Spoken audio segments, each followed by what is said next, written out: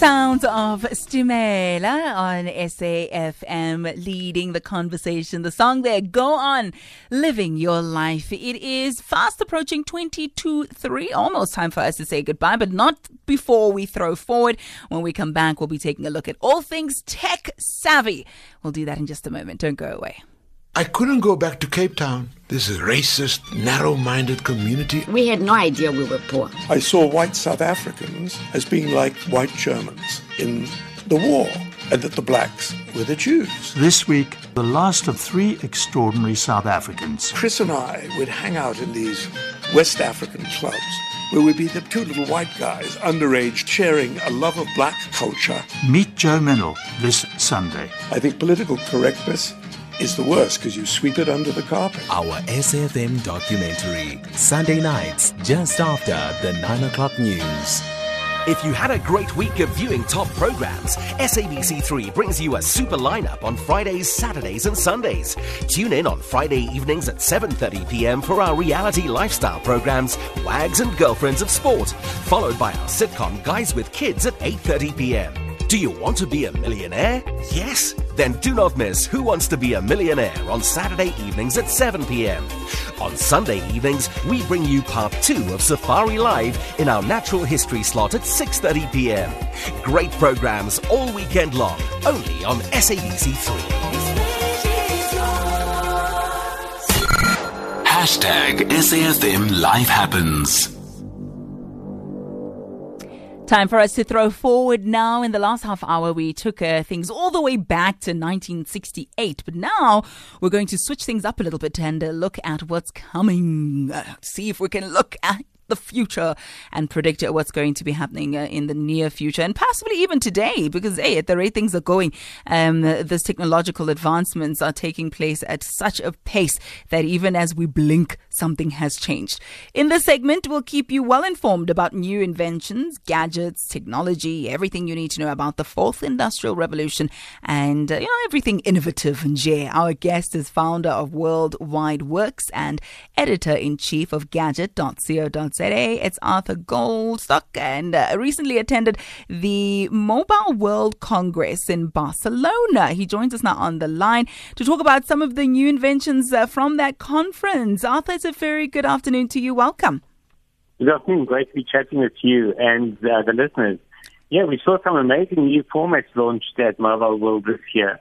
And why that was special is the last few years, the new phones that were launched at that event from most of the makers all looked the same. There were minor differences, but this year what changed was that there were new formats coming left, right, and center. So that was quite exciting. And what we saw was, in effect, the folding phone becoming almost mainstream. Not quite there, because the first devices that are launched are hideously expensive. But to relate it to what you said to the listeners earlier, we can see the future coming when we see these folding phones. So Huawei launched something called the Mate X, which is a 6.5-inch smartphone that then folds out into an 8-inch mini tablet. And it really is beautiful. That came just a few weeks after Samsung launched, or unveiled rather, their Galaxy Fold, which folds out and reveals the screen inside. But it's got a very small front screen. It's about 4.5 inches. And then the inside screen is around 7.2 inches or so. So a much smaller mini tablet and a smaller smartphone. So there, Huawei definitely wins between the two. But the problem with both of those is how expensive they are. It's the Huawei device will come to South Africa very shortly. It'll probably cost well over 50 or 60,000 rand. The Galaxy Fold from Samsung will probably cost around 50,000 rand. But it's not about what you're going to buy now from them. It's about the fact that in the next 2 or 3 years, these kind of phones are going to suddenly be the price of the current flagships. In other words, you'll be paying the equivalent that you pay for a high-end Huawei or Samsung in the next couple of years for folding phones. So that's what makes that exciting. It's exciting, yes, but, a bone of contention for me is the fact that I dropped my phone and the screen shattered And now, to fix the thing costs as much as the device actually cost itself. So it's quite an issue for me. Is there anything like an uncrackable, unbreakable screen? Are they even looking in that direction, or are they just inventing all these other things which are fantastic? You can bend the phone, etc., etc. But can we just keep things, the basics just in check? Can my screen not break? I wish. The cracking phone is still the biggest issue for phone users.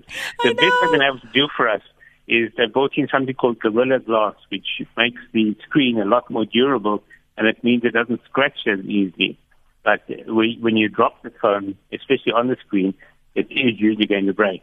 So the first rule of the current smartphones, which are edge-to-edge screens, is that you need something to protect that screen. If you have a decent screen protector on the front, and that can be one of those plastic films that you put over the front, and a decent back protector, then that should protect from ordinary falls, but most of us have extraordinary falls. So we really need one of those cases. Yeah. And the problem with the case is your phone simply doesn't look as cool as it does without the case. That's my problem. Like right there.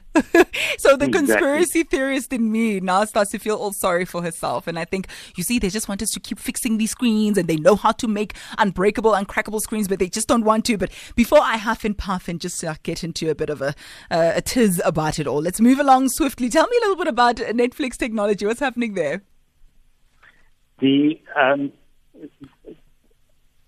I had the privilege of visiting the Netflix studios in Los Angeles for a couple of days. And one of the most exciting things was to see what's happening behind the scenes in what they call the animation hub.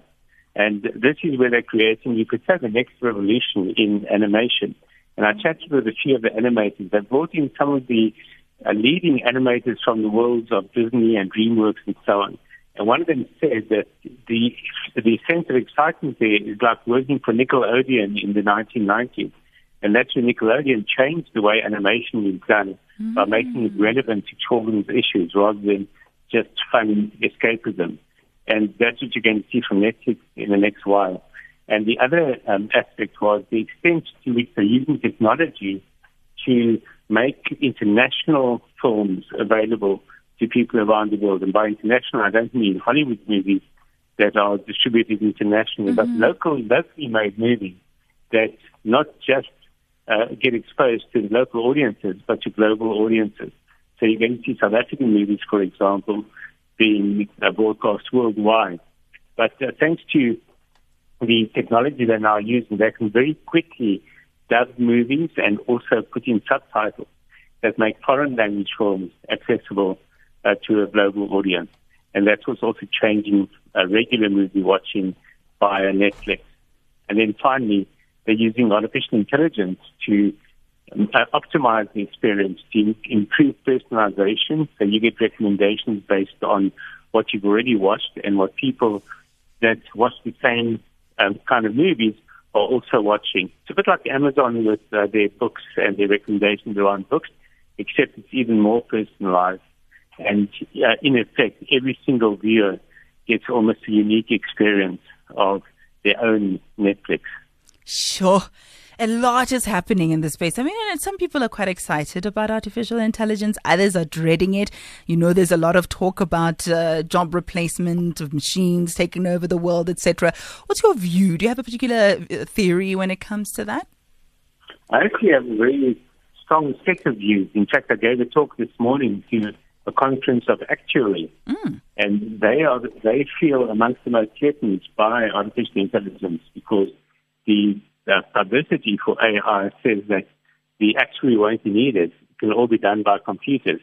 But looking into it, what I've found is that artificial intelligence will help almost any profession do their jobs better, and it will help the actuaries do their job better if they embrace it. If they resist it, it will make them irrelevant. They will eventually become the stereotype of the professions that are taken over by robots. But if they embrace it, it will actually turn them into, I call them, data superheroes. So that's what AI can do for all of us. Artificial intelligence and robots, by using this technology and by embracing it, we actually make ourselves more effective.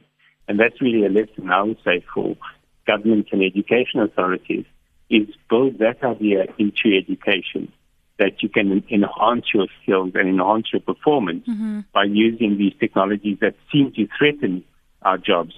Yeah. And what do we as parents do to prepare our kids for the economy of the future? As parents, we've got to stop being scared of technology and stop saying that I leave that to the kids because I don't understand it. You actually have a duty to get some understanding of it.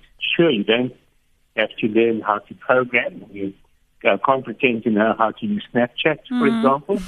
But you certainly have to be aware of what these things do and what they make possible so that you can be supportive of your children when they go into these areas, either as a subject that they learn at school or university, or if they're going to a job that is going to require some kind of skills there. Yeah. They need to back their kids, even if they can't actually guide their kids in the actual use of it. It feels to me like there's always something new. Just when I get the hang of this Twitter thing, then there's Instagram. Just when I try and familiarize myself with this, then there's Pinterest. It just doesn't stop. It doesn't end. All right. I bet next time we talk, there'll be the next big new thing to talk about, and the next big new phone as well. Precisely. Until then, it's bon voyage. We'll do it all over again next week. Thank you so much for your time. You, founder of Worldwide Worx and editor-in-chief of gadget.co.za, Arthur Goldstuck, just keeping us abreast of the latest development in the world of tech. We're going to take a quick break. We'll be back in just a minute.